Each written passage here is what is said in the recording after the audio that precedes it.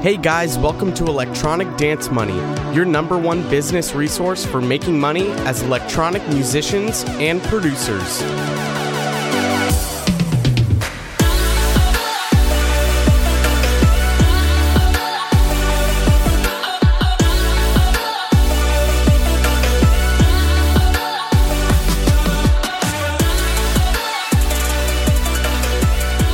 All right, welcome to the very first episode of Electronic Dance Money. Today, my first guest is Danny Troia. You are the owner and audio engineer over at Cinco Sounds, which is your own studio you run. You do mixing and mastering for hip-hop and R&B artists, but you're also a hip-hop producer, and that's why I'm having you on the episode today, because I met you through the Six Figure Home Studio community. We're both a part of the Slack channel there. And I was looking for some people who I could interview for this episode, specifically producers who have monetized making tracks. And that's an extremely difficult thing to do, especially in today's world, because it is a very saturated market. And after talking to you, you were telling me that you were making over $2,000 a month making hip-hop beats. Just on hip-hop beats. I mean, that's a livable wage. If you have a roommate or two, you can just sit in your studio and make beats. So I first want to get into, how did you get into that realm? What's your story? What's your introduction here? How did you get from just opening up a DAW, playing around with a drum, I'm sure it was a drum sampler, to making $2,000 a month on beats? Sure. So the whole beat making thing started just from like me having like that passion and love for music. So yeah, I mean, started from there. I was really into like electronic dance music back then, and my beats started off as, you know, me getting into like trance music and then moving over to progressive house, and then when the whole dubstep craze started happening, I got into dubstep. But yeah, I was DJing for a little bit, so that was like the route I was trying to go. I was trying to be like a headlining superstar EDM DJ. I'm not gonna lie, I was like trying to be like another Skrillex. I was like, yo, this guy so is everyone. This guy's so I know, like, it was just, you know what I mean, like he would post those cool videos on YouTube and like of him like touring, and you're just like, oh my god, I want that when you're, you know, when you're younger, right? So yeah, no, like that's really where like it all started.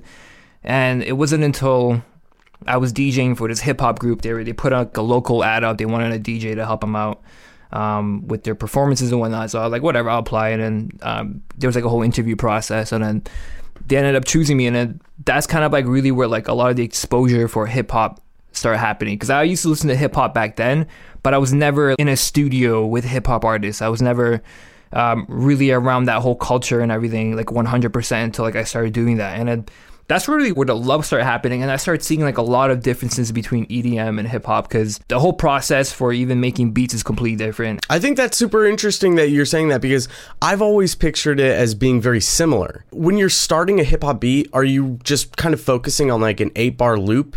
Oh, so you know what? That kind of process is similar, but when you're an EDM DJ or an EDM producer, you are the focus. Like, right. You're like the... Okay. I'm supposed to take the shine here and whatnot. But when you're like producing hip hop, and it took me so long to get my head around this, because, you know, I was producing EDM for so long, I would overproduce the hell out of everything. Where we come from, we're supposed to kind of fill every pocket of space, every frequency that you can think of, and you want to like not put all our cards on the table, but show a lot of them and flex kind of in a way, so that you like, yo, like you can see I'm skillful and talented or whatever, right? Hip hop guys don't give a fuck about that. Like there's been times where I played hip hop beats that I made in the studio. They're literally like overwhelmed. They're like, holy crap, that was the most epic shit I've ever heard, but I have no idea how I'm gonna rap over that. So it took a long time to figure that out, and like to really realize, man, hip hop beats and R&B beats too can be really simple, and like it's, you know, the artists, like you do have to leave a lot of pocket of space for them to be able to write to that record and take it to the next level. And you kind of have to humble yourself quite a bit for that. What you just said right there is very well said, and I think that is an extremely important point to this episode that producers should take, especially hip-hop producers, because if you're a fairly new hip-hop producer and you've only been producing for, you know, 1, maybe 2, even 3 years, you might still even be in that frame, that mind frame of, oh, well, I'm the producer, I want to make money. You're coming in with selfish reasons. I think that's how a lot of producers and audio engineers come into the field. They're coming in with selfish reasons. They want to make a name for themselves. They want to make money. But I think you evolve when you flip that script, when you go, oh, you know what? It's not about me. And I think as audio engineers, that's how it is too. It's not about us as audio engineers. It's about the producers we're mixing and mastering for. We're trying to make them the hero of their story.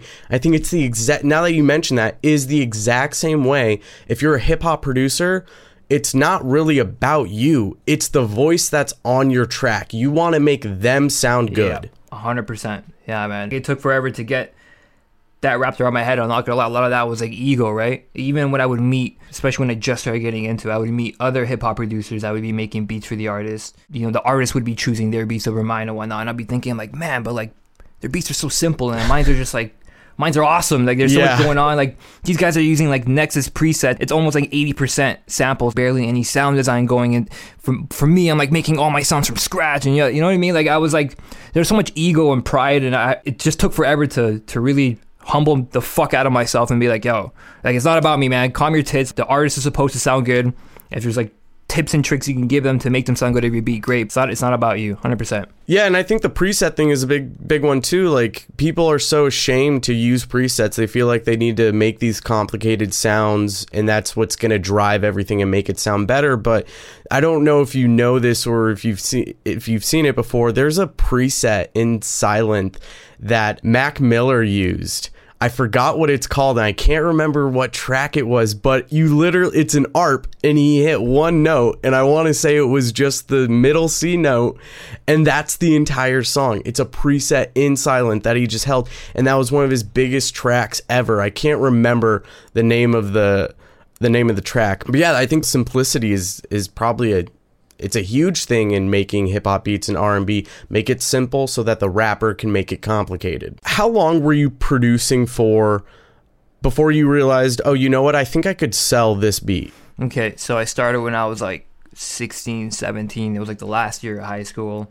Again, it was FL Studio. I saw a buddy producing on that, and I was blown away that you can record your ideas and change the sounds up. So took a while to wrap my head around that, but from that time up until about the age of 21, 22, that's when I discovered the whole beat selling thing. So up until that point, you know, I was just like doing a lot of EDM stuff. I thought, like, again, major labels are going to pay me, right? That was my route. I was like, oh, I'm going to get big enough that I'm going to get noticed by one of these labels. I'm going to get noticed by Osla or Mousetrap or all this kind of shit, and then and I'm going to get signed to them, right? But yeah, no, it wasn't until, you know, it was like 22, I think, or 21. I'm 25 right now, by the way. 21 or 22 when I discovered the whole beat selling thing online, and I was like fucking blown away by it. People are getting paid right now ASAP, and I thought it was illegal. I was like, how can you sell the same beat to fucking 100 or 200 different artists? That makes no sense to me. That's fucked up. Again, ego was in the way. I was like, I'm better than that. I'm not gonna be one of those guys that are just pumping out beats nonstop, right?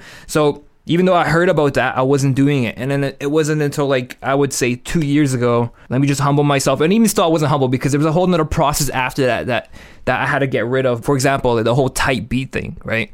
There's a lot of controversy about type beat producers. So if you're a type beat producer, then you're just a sellout, basically. Like, you have no creative juice. You're just basically following the trends and whatnot.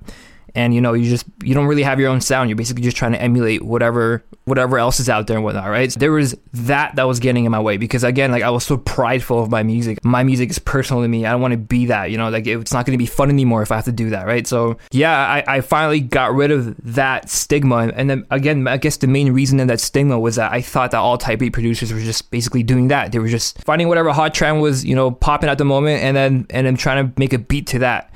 But I decided, okay, so again, like, I think I started uploading beats around 2 years ago, 6 or 7, or I think even 8 months in, and I was like, okay, nothing's happening. I have like 3 subscribers. But at the time, like, I wasn't marketing it right. I would upload a beat with just the title, like my producer name, and that was it. Not like hip hop R&B type beat or so-and-so artist type beat. Like, I was trying to go the opposite way. I was like, oh, I'm going to be original. But guess what? Nobody gave a fuck. Nobody knew who the hell I was. Even when I would work in studios and stuff. I see at the time I was just getting to recording too. I was just trying to find a way to make money in this freaking loss. Like, I'm getting older. I'm like, I got to find a way how to, like, make some money in this game and whatnot, right? So I got into audio engineering at the time. All the artists that would come to the studio, I'd always ask them, be like, where did you find this beat? I would say 98% of them said YouTube. They're all like, oh yeah, man, you can find any beats on YouTube, man. Whatever sound you want, you just do type beat. You just scroll through and find one that you like. Man, like, this is clearly where the market is finding their sound. There's one or two guys who are just like, oh yeah, SoundCloud. Everyone was on YouTube. Everyone's doing type beats. So okay, let me do this. I decided to go back to some of my older beats that I produced, and then I would like try to reflect and think about like, who would fit over this beat? Even though when I made this beat, I wasn't thinking of any artists. It was just like me making just from my heart, who would fit over this beat? And then I would try my best to go through even my own music library just to see my influences and where like that came from. And I'd be like, okay, I would start writing down Daft Punk or something, because like a lot of my big influences are like, I would say Daft Punk, even like the current pop culture right now, like Majid Jordan was a big one too. Like I'm massively inspired by Majid Jordan and their beats and whatnot. Is this something that maybe like, Majid might be able to go over, or The Weeknd, or like Calvin Harris? So yeah, I just started labeling my beats as such. And then I'll never forget, man, like it was like the day of my birthday. So like I started uploading beats like the year before, like November, and then I slowed down, and then the new year, like February-ish, I finally started to get consistent with it. It was like around that time I just started to start using type beats. So I only had about 10 or 20 subscribers at the time. Whatever, let me just continue uploading, and hopefully one day something's going to come out of it. The day of my birthday, I remember the first sale, and it blew I got so amped. It was my Calvin Harris type beat. It was called Freedom Finders. And somebody bought the $200 unlimited lease to that. 200 US. So like I'm in Canada, so to us that's like $500. I'm fucking around. No, it was like 260 or 270 Canadian. I remember like I couldn't sleep that night. I got so pumped up. The day after, another like $50 lease. Somebody bought a Wave lease. I started seeing these trends too. Like, 'cause there was older beats that I've made when a new artist, or not new artist, but like when an artist would put a new project out. For example, like I made a Majid Jordan beat like maybe like a year ago, but then this year they released like a small mini EP. That beat that I sold a year ago all of a sudden starts picking up more sales because people are looking for Majid Jordan type beats now, because that is what. So it's crazy. It's cool to see how those trends would happen. Like some of my old beats would just start boom racking in sales again, and I'd be like, holy crap, this is pretty cool. What's great is you put in all this work as a producer, you're busting your ass in the studio, and if you're marketing yourself right and you're trying to sell beats, when you get that first sale, I remember when I got my first client as an audio engineer, I got my first mixing project, and it was like, I think it was $40 or $45 I charged for it. Cheap as fuck, because I was just, I'm trying to get clients in the door. But I remember when I made that first $45 and I go, holy shit, this is crazy. I even remember when I got my first sale through like an ad, someone who has no idea who I am. They just listen to my portfolio and they go, I want you to work on my shit. So yeah, the adrenaline, like the appreciation you have for that after all the work you put in, there's nothing like it. So I want to step back a little bit to what you were saying before about becoming more humble, getting rid of the ego. How did you get over that wall? Because I feel like that is a big barrier where producers are like, I don't want to make fucking tight beats. I don't want to make these cheesy ass beats that other people are doing and looking for. How do you get over that kind of barrier? You know what? I had to basically tell myself that I'm not better than anyone else, and no one else is better than me. We all have an equal playing field, and it's like, at the end of the day, we're all humans. We're all trying to figure out our way in this world. We all have our own path. This is what the market demands. Like, you got to provide, So the market, I'm not better than the market. I'm not going to find some revolutionary new way to market this shit. People are spending thousands of millions of dollars trying to figure this shit out right now, and this is what is working right now. So I figure I just gotta humble my ass and just do it. Yeah, there's no point in waiting. There's no point in reinventing the wheel at all. So how do you overcome it's a very competitive market to sell beats to hip hop producers. How do you differentiate yourself? I know we just talked about how like you got to get over the ego of you can make tight beats and you can make money off of it, but so many people are doing that. How do you work within that competitive field? Is it kind of a rule of numbers? Like if you put out enough type beats out of there, someone will buy it? Yeah, so there is that route. So YouTube, they obviously, their algorithm, it makes people who upload more often more noticeable. Like obviously there's a caveat to that. If you're putting 20 things up in one day, they're going to kind of like, they're going to be like, is that a bot? Exactly, yeah. Is that a new Android? You know what I mean? Yeah. So yeah, no, it's like you got to work with their system, but at the same time, I would say to stick out, man, and this is what did it for me too, because every time, literally, if I go through all my beats right now, the beats that didn't sell were the ones that I specifically tried to market for or do for the market. Every beat that came from the heart that I made, I was like, yo, this is just what I want to listen to. This is what I want to hear. This is just like what's inspiration flowing through me right now in this current moment in my life. Those are the beats that did the best. Going the other way, man. No, you have a better chance going the other way. Don't go with everyone else. Just go the other way. Because if you look at my subscriber count, I only have like 600 subscribers on YouTube.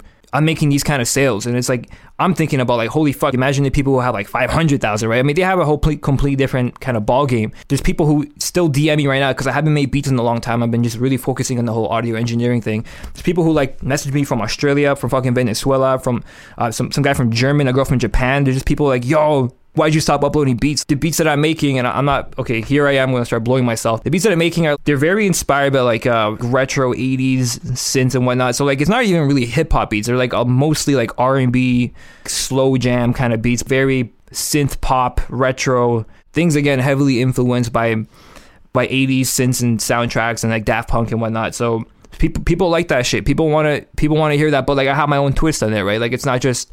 It's like that. It's got those sounds, but then like I like the modern day and age of Majid Jordan's heavy hitting bass and whatnot, right? So I have all my influences pulling from all these different things and whatnot, and then that's what makes my sound. And then from there, when I make the beat, I just market it as such. I just go, okay, this is the beat that I made. It came, from my heart. Now, who do I think can fit over it? Okay, so... Sorry, I didn't mean to interrupt, but now I see the direction you're going. You're pulling in your inspiration while you're making these beats. You're just pulling the inspiration from artists that you really love, and you're making the track that you want to hear. Now, when you go to market it, you're thinking, well, what rapper would want to hit this track? Who would want to rap over this track? Who would want to record over this? And then you go, okay, this is this person type beat then. Exactly. There's been many times where like I really couldn't figure out, I'm like, I don't know who the hell would fit over this. I literally couldn't figure it out. And then I was like, fuck it, let me just put this artist's name and then hope for the best. And then I had people correct me in the YouTube comments and be like, it doesn't sound like this person, but it does sound like this. I'm like, oh, you're right. Let me change that, and then boom, numbers are going up. I'm like, hey, there you go. Yeah, but yeah, no, it's a very useful marketing technique that I guarantee most producers aren't doing. So you want to focus on your creative energy, what inspires you, put your twist on your own track, but then think about who would rap over that track so that you can market it as such. It sounds like most of what you're doing is on YouTube. So you're are you like when you were heavily in this game and you were making $2,000 a month doing this kind of work, were you uploading to YouTube like weekly, one beat a week? So you're kind of staying within that algorithm. Yeah, you're exactly. Always updating your portfolio. About a beat a week. That's all I was able to output. There's a couple of weeks where I did like 2 beats in 1 week.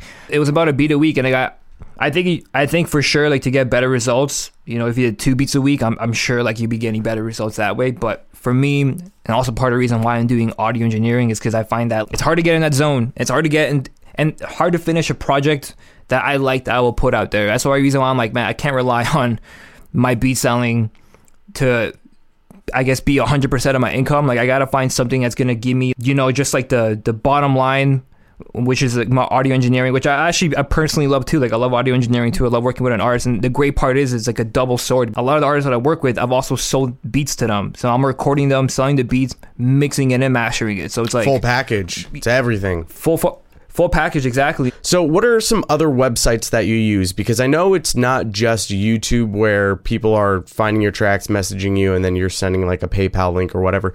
What other sites are you using to sell beats online? Yeah, so the main online retailer that I'm using is BeatStars, and I've actually... Can you spell that out? BeatStars. So it's BeatStars.com. So BeatStars.com. I remember the first one I used was called My Flash Store, but I think they're called Airbit now. Ugly GUI, absolutely terrible. The reason why I switched to BeatStars is because I was like, holy crap, they had their YouTube Content ID program. If any asshole ever tries to rip off your beat, can whitelist your video. So it's like, hey, this is like my video. Anyone that uses it, they can't monetize off of it. Their monetization comes to me. I like that. I was like, yo, that's pretty cool. So I'm going to choose BeatStars for that. But also like they had a really good Flash player. So it's really good for mobile. They could create a loop between a certain amount of time and put like a notepad in the same app, and you can start writing lyrics to the song right then and there as you're streaming it. So I thought, yo, that's fucking dope. My Flash doesn't have that, so I got to switch. So I've been with them ever since. But yeah, no, like I've made some sales just off of the BeatStar websites alone, because even when I'm in the studio, for example, there's a couple of songwriters that they don't always come prepared. They just want to get into the flow and get inspired. So they'll just go on BeatStars and they'll just start flipping through beats. They'll just start playing, like, no, I'm not feeling that one, next one, on BeatStars. And then like once they find a track, they're like, yo, okay, we got to get this one or whatever. So they'll download it right then and there. There's like an option. Most producers have an option for a free download, but it has your voice tag all over it. And then when you finally like decide if you're going to choose the track, if it's going to make the EP or it's going to make the single, then it's like, okay, now we'll buy it, right? Now we'll buy like the $30 or the $40 lease. A question I have for that is these leasing agreements that you're talking about. And you mentioned earlier there's a wave lease you can do, or you can actually lease the track. So is it set up so if they lease a track, it's like $60 and they can just use it for one song? Yeah. So when you buy a beat off you, for example, say I'm an artist and I go on your beat store and I'm like, okay, I'm looking for a beat, right?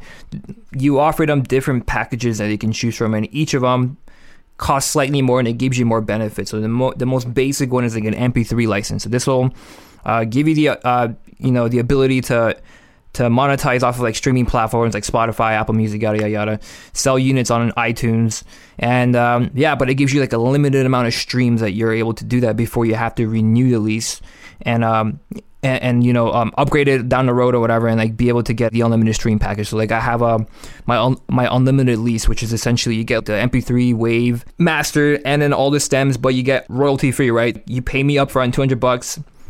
And then you can do whatever the fuck you want with the track, but at the end of the day, I still own 100% of the publishing right. I still own this track. The reason why you're able to create this song and upload it on Spotify and have 20 other artists do the exact same thing is because the contract legally allows you to make a derivative copy of the song. That specific word is the reason why this is all legal, because you're creating a derivative copy of it. So the moment an artist buys that, creates his own lyrics or whatever and puts it over the beat, that's a derivative copy, and the lease grants him the rights to do that. And are there contracts in place on BeatStars that basically people are signing an agreement as they're purchasing your track? Exactly. So this is why I love BeatStars too. They had this first before anyone else, and the reason why I love them is because they had like a template contract that you can go in and also edit as well too. So the moment you pay for it, when you put your information, like your legal name and your artist name, your address, yada yada yada, it automatically auto fills that contract. So everything's automated. So the moment I'm an artist, I like the beat, put my information, cash out through PayPal, and then boom, like the sale's made. I immediately make the money, and then they immediately get the download for that beat that's untagged, and also the copy of the contract with the exact same date and minute to the second that they bought it. So okay, so you get a copy of the contract that they signed, and they do as well. Now, does BeatStars have some sort of automated script that scans Spotify so that once they hit a stream cap, they'll get an email saying, hey, you are no longer allowed to use this, you need to upgrade? How does that work?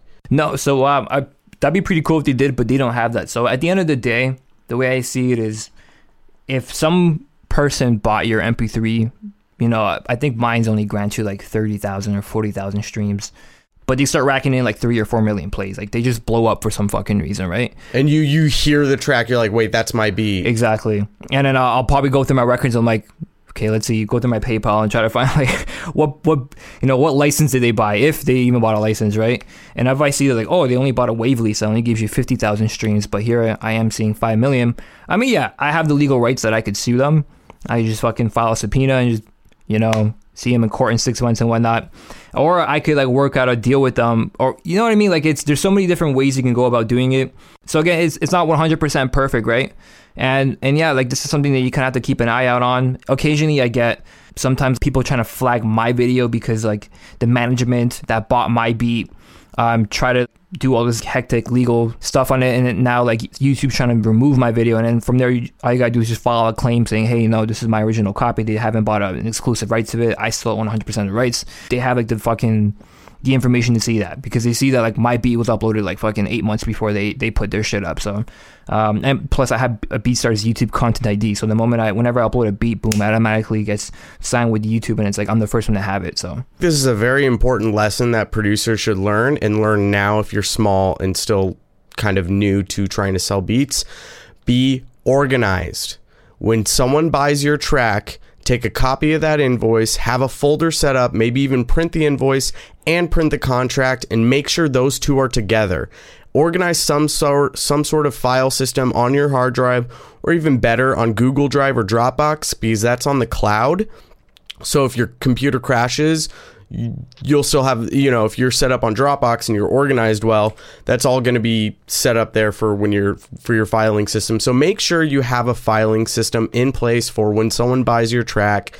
Put a copy of their contract, a copy of their PayPal invoice, and maybe make a folder for their name, because they might be a returning client. So you could build up kind of a big file of everything that they're working on. And if they end up becoming a bigger artist and their track is still playing on Spotify, and later on in 5 years they blow up, you still have that contract organized, and you go, okay, well, hey, we need to renegotiate a deal here where I'm taking a royalty percentage. Let's go into the higher tier of leasing, because I think you also mentioned wave leasing. Is that basically they outright buy your track for a higher dollar amount and they get unlimited everything, and you kind of take a step back and it's no longer yours? So that would be the exclusive rights. So I've sold a couple of those, and one of them was to Universal Music Group. So they haven't released it yet, so I don't know if I can say the name, but like one of my beats called Freshie, that if you go on YouTube, it's still there on YouTube, but it says sold. So one of the artists on there, their manager contacted me through my email, and then we moved the conversation to it's like all over the place through Instagram. They asked me, how much to buy the exclusive rights to it. The only exclusive right beat I sold before that was like $500 to this kid from the Maryland. You just basically set a higher price. So there's like an unlimited one, right? So you can still sell a bunch of unlimited ones. I still own all the rights to it, but they can still make unlimited sales from like streaming platforms and selling on iTunes and whatnot. What they don't get is the ability to sync it to like film or something. So say, for example, big movie budget finds your song and they want to basically pay you for that, right? They don't have those rights. I have those rights. So like from there, we can work something out with the artist. It'd be like, okay, we can do a percentage or something, right? Until that day happens, they don't own the rights to that. So yeah, you can split the publishing rights. So for the first few exclusive right beats that I sold, I did like a 50-50 with the artist. And then for like the one that, actually there's two that I sold to Universal Music, but the first one, I'd give them 100%. They wanted 100%. I can see the reason why. And because I've had another encounter with another guy who was trying to do this with me too. They don't want to have to deal with trying to get everyone who's involved and trying to get them to sign, because it's a fucking pain in the ass, man. Cutting checks is a pain in the ass too when you get into the royalty world. Exactly. Even just getting that paycheck just for the exclusive rights took forever, man. Oh my God. I think it was like 7 or 8 months to get that paycheck. Like I thought I was going to be like, oh yeah, 1 month or two, I'm going to have that money. And it's like, no, like I had to keep following up with them and everything. Like, oh, you have to fill out this tax form, and I was like, fucking hell, like it just took forever, right? So you retain all the rights until you sell an exclusive rights, and then from there you either have the option of splitting the publishing rights, either 50-50 or 30-70, whatever option you want to go. Or in the Universal Music Group case, I did it like 100%. So they took all the rights, but I got paid a higher price. So they bought it for $2,000, which is like the most I've ever sold a beat for.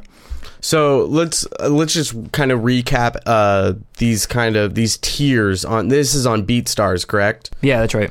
And do you get to set these tiers, or is this something that BeatStars has? No, you set the tiers. So what I did was I just found the market value. So I heard my beats, and I'm like, yo, I know my beats are pretty quality. They're not just like 5-minute beats that somebody can make and then upload it, right? And these are $5 beats. I'm like, no, they have some value. And like, so I did some market research. I found other producers who are putting up really high quality beats too, and I found that they all have around the same prices. Some of them might be like $5 more or $10 less, but I decided to like position myself with another artist who I really like and admire, or not, sorry, artist, producer who's also uploading, who I really like and admire.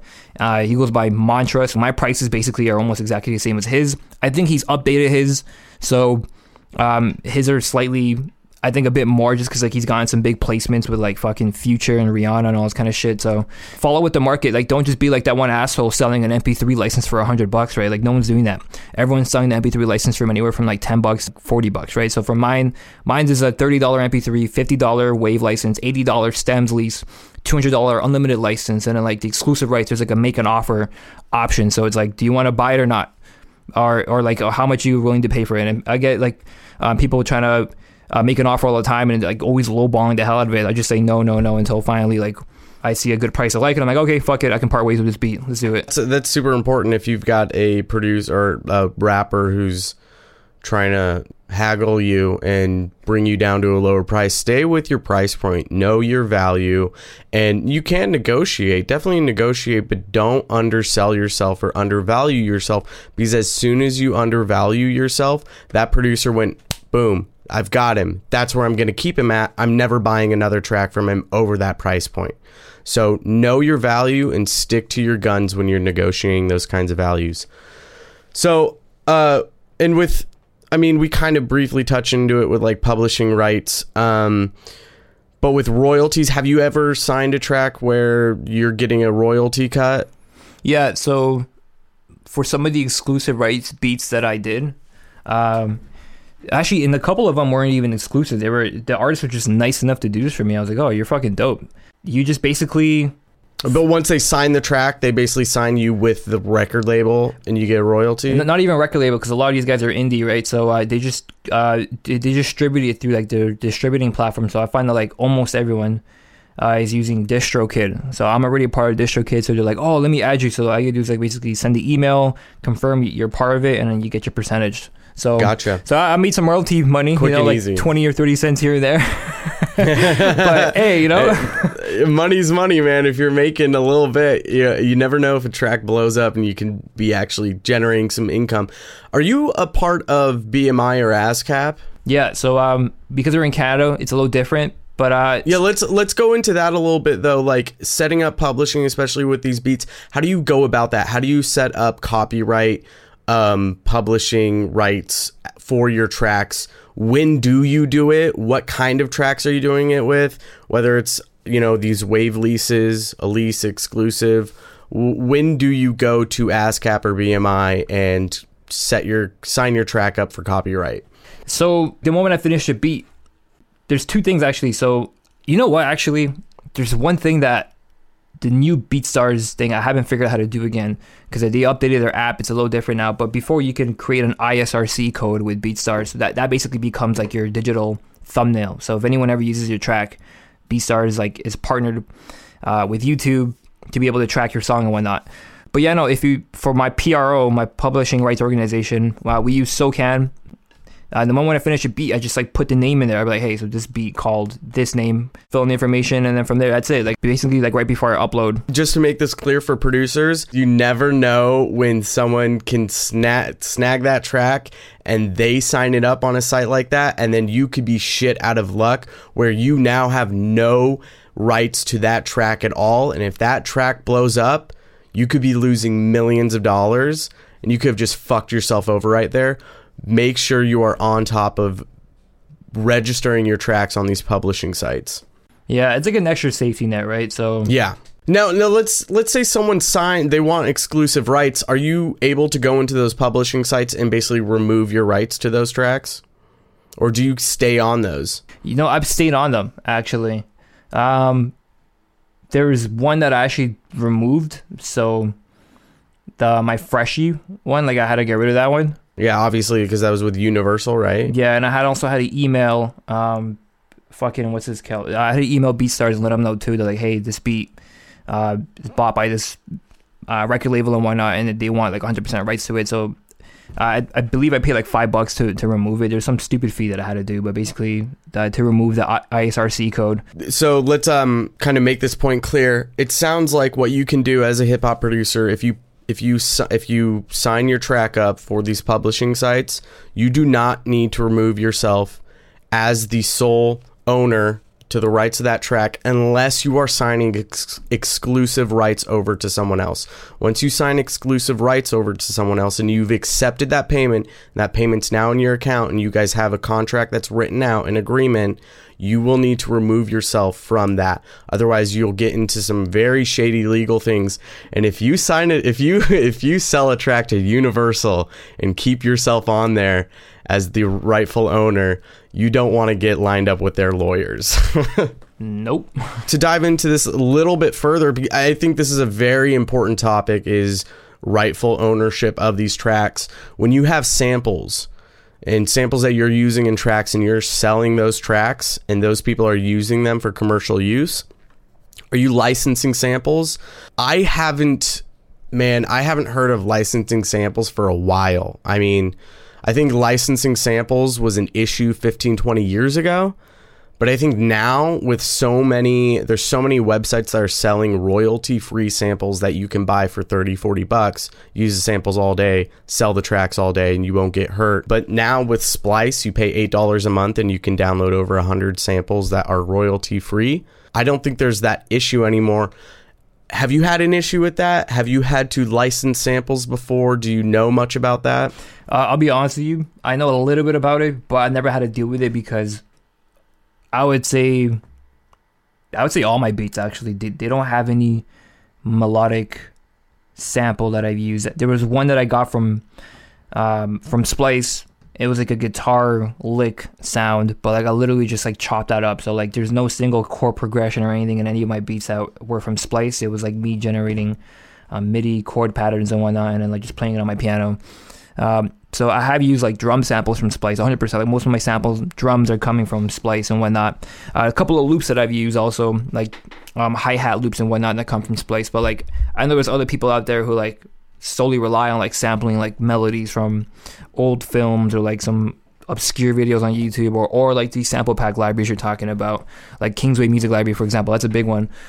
Frank Dukes is like one of the creators of that. So like if you wanted, you can literally be buying melodies from like The Weeknd's producer. You know, The Weeknd, a lot of his like biggest tracks are coming from this guy called Frank Dukes. He's like really big in our city too. And yeah, he's got that option if you wanted to do that. I don't know how that works. I never looked into it. They fucking sound amazing. Like there's nothing on Splice that sound like, well, it probably is. I haven't spent enough time on Splice. Yeah. But yeah, no, like he just has like really dope melody packs and whatnot that you can buy, and they're royalty free. Oh, I don't even know actually. So like, you have to look into that. I never took that route. Yeah, I think if you're buying samples or like you're saying melodies from a producer, you'll definitely want to iron that out. Get details written down over an email or something. So if they're saying, yeah, you can use this on anything and make money off of it, you're good.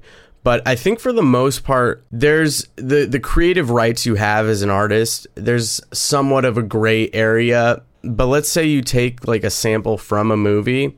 I think if you just pitch that up an octave, don't quote me on this, I am not a lawyer. If you just take that and you pitch it up an octave, you've changed it enough. But there is this gray area where if you chop it up enough and you get creative with it, where it's not, you can't really directly associate that with where it originally came from, you're usually in the clear.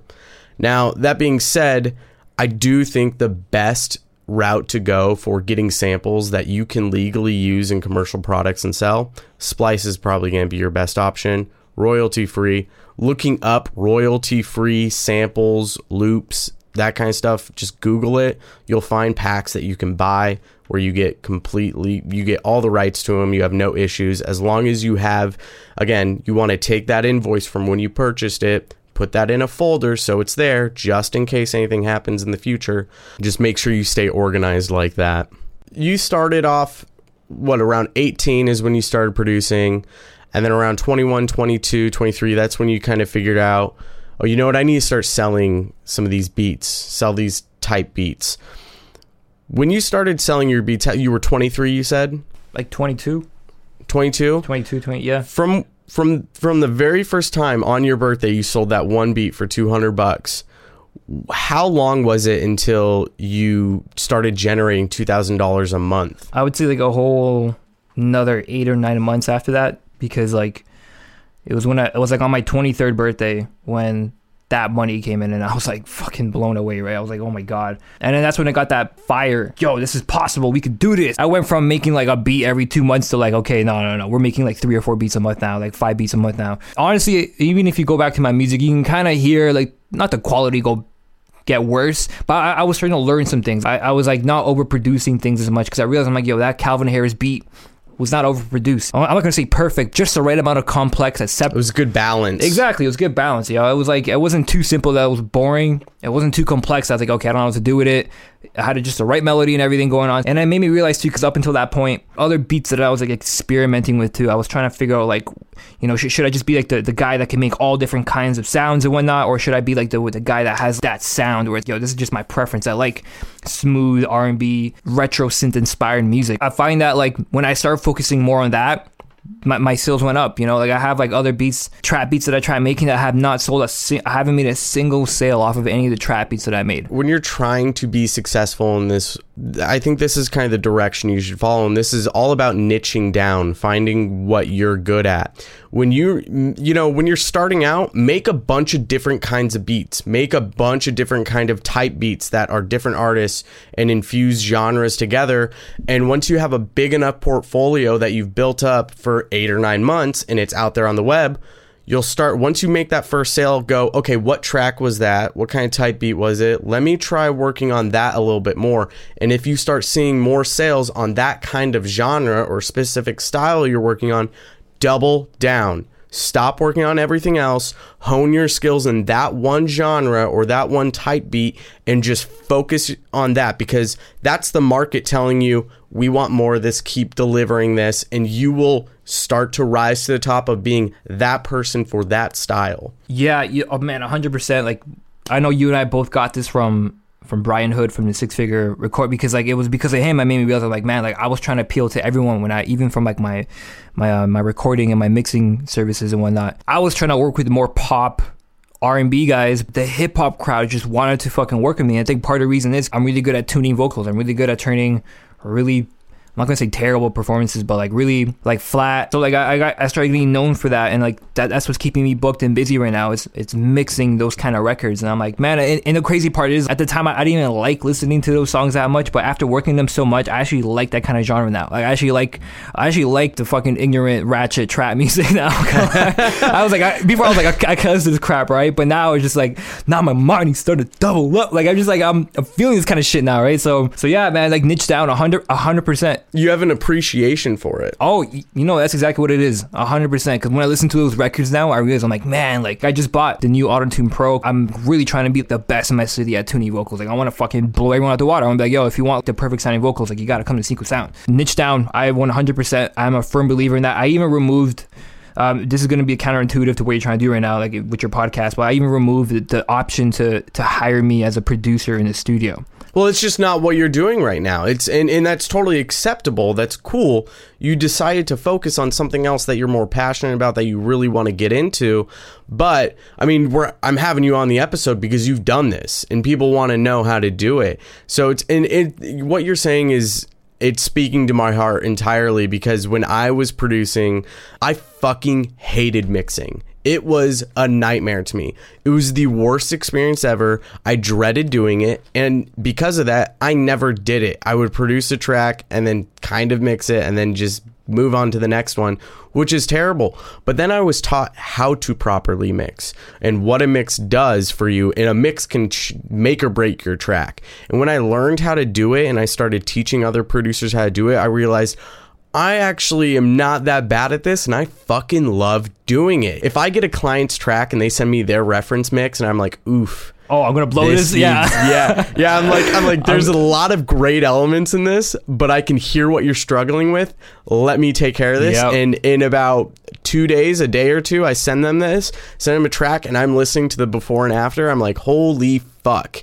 This is, I mean, it feels so good to experience that. And through that, I realized this is my passion. This is what I love. So I'm in the same route where, you know, I was producing for 4 or 5 years, and I thought that's what I was going to do. And then I realized it wasn't what I wanted anymore. And I kind of transitioned out of that. Mm-hmm. Yeah. You know what? For me, the way I see it, this business of recording and mixing people really just started popping off like this year. So I'm in the process of like really trying to organize my schedule to be like the most efficient. So every day's like a learning process, right? So the way I see it, I'm like, yo, like producing is never going to go away. Like there's people still emailing me, like ask me to make more beats and whatnot. I tell them my situation too. I'm like, yo, I'm currently dealing with this right now. This is what's paying me right now. When the time comes and I'm able to start charging like higher rates where it's like I don't have to be working as much and I have that extra time, then I'll go back into this again and like, you know, rekindle that love for like making beats and stuff again. And that's the part, like it ties into what we're doing anyways, right? Because like I'm working with artists in the studio right now, you know, and the cool part is like you can kind of hear the sounds that they like and whatever, and you one day show up. That's what I did. I made a sale this way. Like one day I showed up with a beat that, you know, I can tell like they were kind of trying to look for, but they couldn't find. So then I freaking show up the beat and they're like, oh my god, like what the hell, you can make beats? I'm like, yeah, man. And like they bought it, and then that was, I mean, like, so like double whammy, bam, you bought my beat. Now I'm still recording and mixing your tracks. You just become kind of the man, but at the same time, there's got to be a point in time where like you have to like the level of, for me at least, I think there's gonna be a point in time where I'm gonna have like the level of success where I'm able to do that again. But like right now, I'm finding like fulfillment and joy just from mixing and mastering people's music and recording them. So just to touch back on our point before about niching down, you do want to niche down. It is very important, but don't niche down too soon. Don't start off by going, I'm just gonna make this type beat and spend 8 or 9 months doing that, because that might not be what the market is looking for. So your best scenario is to make a plethora of multiple genres, infused or not, put them out there, find out what sells, and then niche down on that. I know you haven't transitioned into running your business full time, and as a producer, you never actually took that step of just being a producer full time. Can you get into that a little bit? First of all, I want to know why you didn't make that step, and second of all, did you ever think about that step, and what did you do to attempt to transition into that, if you did that at all? Why I didn't go into making beats full time was because when I did attempt to do that, the anxiety and like stress that I got from trying to make creative ideas, number one, that I liked, that I thought was like, hey, this is good, this is gonna go out there, and number two, to get enough, you know, music out there that is gonna sell, I couldn't do it. I would freeze into like anxiety and whatnot, and like and yeah, like I figured, I'm like, fuck, like I need some kind of bottom line, you know, like money's running out and I'm gonna need to find a way to start making some more money soon. Fuck, I gotta go find another part-time job again. And then the beat sales will start coming in again. I'm okay, I'm gonna start reducing my hours, and I'm gonna try doing this again. And like time and time I kept trying to do it again, and I couldn't. I realized when I had that kind of anxiety and pressure that like I need to be able to, especially because like as you're getting older and like you gotta really figure out a way how to provide for yourself and whatnot. So I figure, I'm like, no, there's something clearly that the market's telling me right now, and it's artists are trying to get with me in the studio. Like they want to record with me, they want me to mix and master their music, and I kept saying no to people. Man, like why do I keep denying? Like I like doing it, but like I was trying to really and I guess I was like niching down before I even knew what niching down was. I was really just trying to pigeonhole myself and focus on producing. Let me try something else. Let me try the opposite. Let me try doing something that I still really love, which is mixing. Focus on that, and like whatever spare time I have, I'll start making beats again. Everything just started working out. Now my whole calendar is completely busy, and like I have a hard time finding pockets of time. And I think part of that is because I'm going through like a hustle period right now where I'm trying to get a new spot for like my girl and I to move out, get a bigger studio. So like that's really the reason why like I'm really save up a ton of money for that. So when the time comes, like I'll settle in again, and like, you know, I have more free time again, then I'll start going back to making beats and whatnot. But I'm literally just in that hustle mode right now. So the most important thing to realize and understand when you're trying to transition from doing this as part-time to full-time and quitting your job, the most important thing is to save up money. You want to have at least minimum 3 months of all of your bills, all of your groceries, anything you spend money on. You want to calculate that. How much is that going to cost for 3 months? And you want to save that up. And the other thing too is, do not even think about transitioning into doing this full time until your entire calendar is filled up. If you have producers hitting you up that are wanting you to make beats for them, you can start booking them and scheduling them for sessions and have that calendar start to fill up. And the other thing too is, how many beats are you selling a day? Are you selling a beat a day? If you're selling a beat a day, you can consider that as filling up your calendar. And you can start to reduce your hours at your job, but do not do that until you have that savings set up. And you don't touch that savings unless it is an emergency and you have no choice. And usually for the average person, you're going to have to save up about 10 grand. It's usually about 10 grand is what you're going to need saved up. And that usually pays for about 3 months of expenses. And then you can start talking about doing that transitional period. And I highly recommend just cutting hours. Don't just go, I'm quitting. Cut your hours so you can focus more on your business, focus more on the marketing side of things, and you relieve yourself of the stress that is held against you when your money is running out and you're trying to creatively come up with things to sell. Because just like you said, you'll freeze up, you'll get anxiety, and you'll get that writer's block because you're so focused on trying to make the next track that's going to make you money, and that takes away from the creativity, and in return takes away from you selling tracks, because if your tracks aren't creative enough, people aren't going to buy them. Those are some points that you really need to keep in mind when you're working on transitioning from part-time to full-time as a producer. So, Danny, can people still buy your producer tracks? I know you're not taking requests, but can people go online? Can they go to BeatStars and license your track still? Yeah. So I leave it up there because, like, even though I haven't made beats in a long time, I still make like monthly sales every now and then. I still make like a couple of $100 or a few $100 every month from small leases here and there that people keep finding. So yeah, no, I just leave it up there. It pays for itself off. It's a $20 a month subscription. I'm like, fuck, I'll just leave it up there. There's gonna be a point in time where I'm gonna go back into this again. Fuck it, you know. Yeah, let's get some plugs in for you then. What's your BeatStars account? Where can they find you on BeatStars for people to license their tracks if they're looking for a producer? Literally at beatstars.com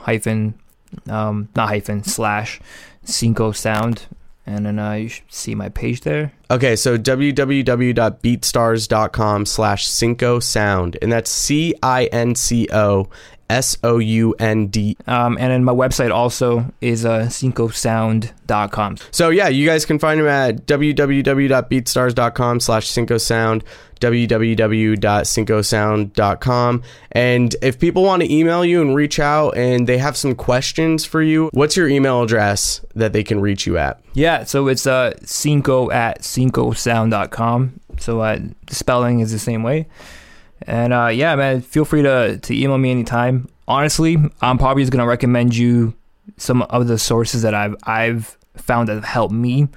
And a lot of that, actually, if you sign up with BeatStars, they have like a whole bunch of webinar tutorials on how to set everything up, because like I thought that was amazing. I didn't know that until like I paid for it, and then boom, like the tutorials popped up, and it's like, yeah, this is how you want to start setting things up, and it tells you everything about how to market, how to create a Google Ads campaign. I was like, I was blown away by it. I was like, shit, this is amazing. So I know that tool will be very, very helpful. And then there's like tons of other guys who post constantly online, and you kind of have to be around that support. So people like Kato on the track, DJ Pain One, even like Superstar. Oh, these are like industry not BeatStars, but like producers who like are making fucking a hell of a living selling beats online. Like if you look at Superstar, oh, this guy's got like a fucking like Lambo and like houses and all this kind of things.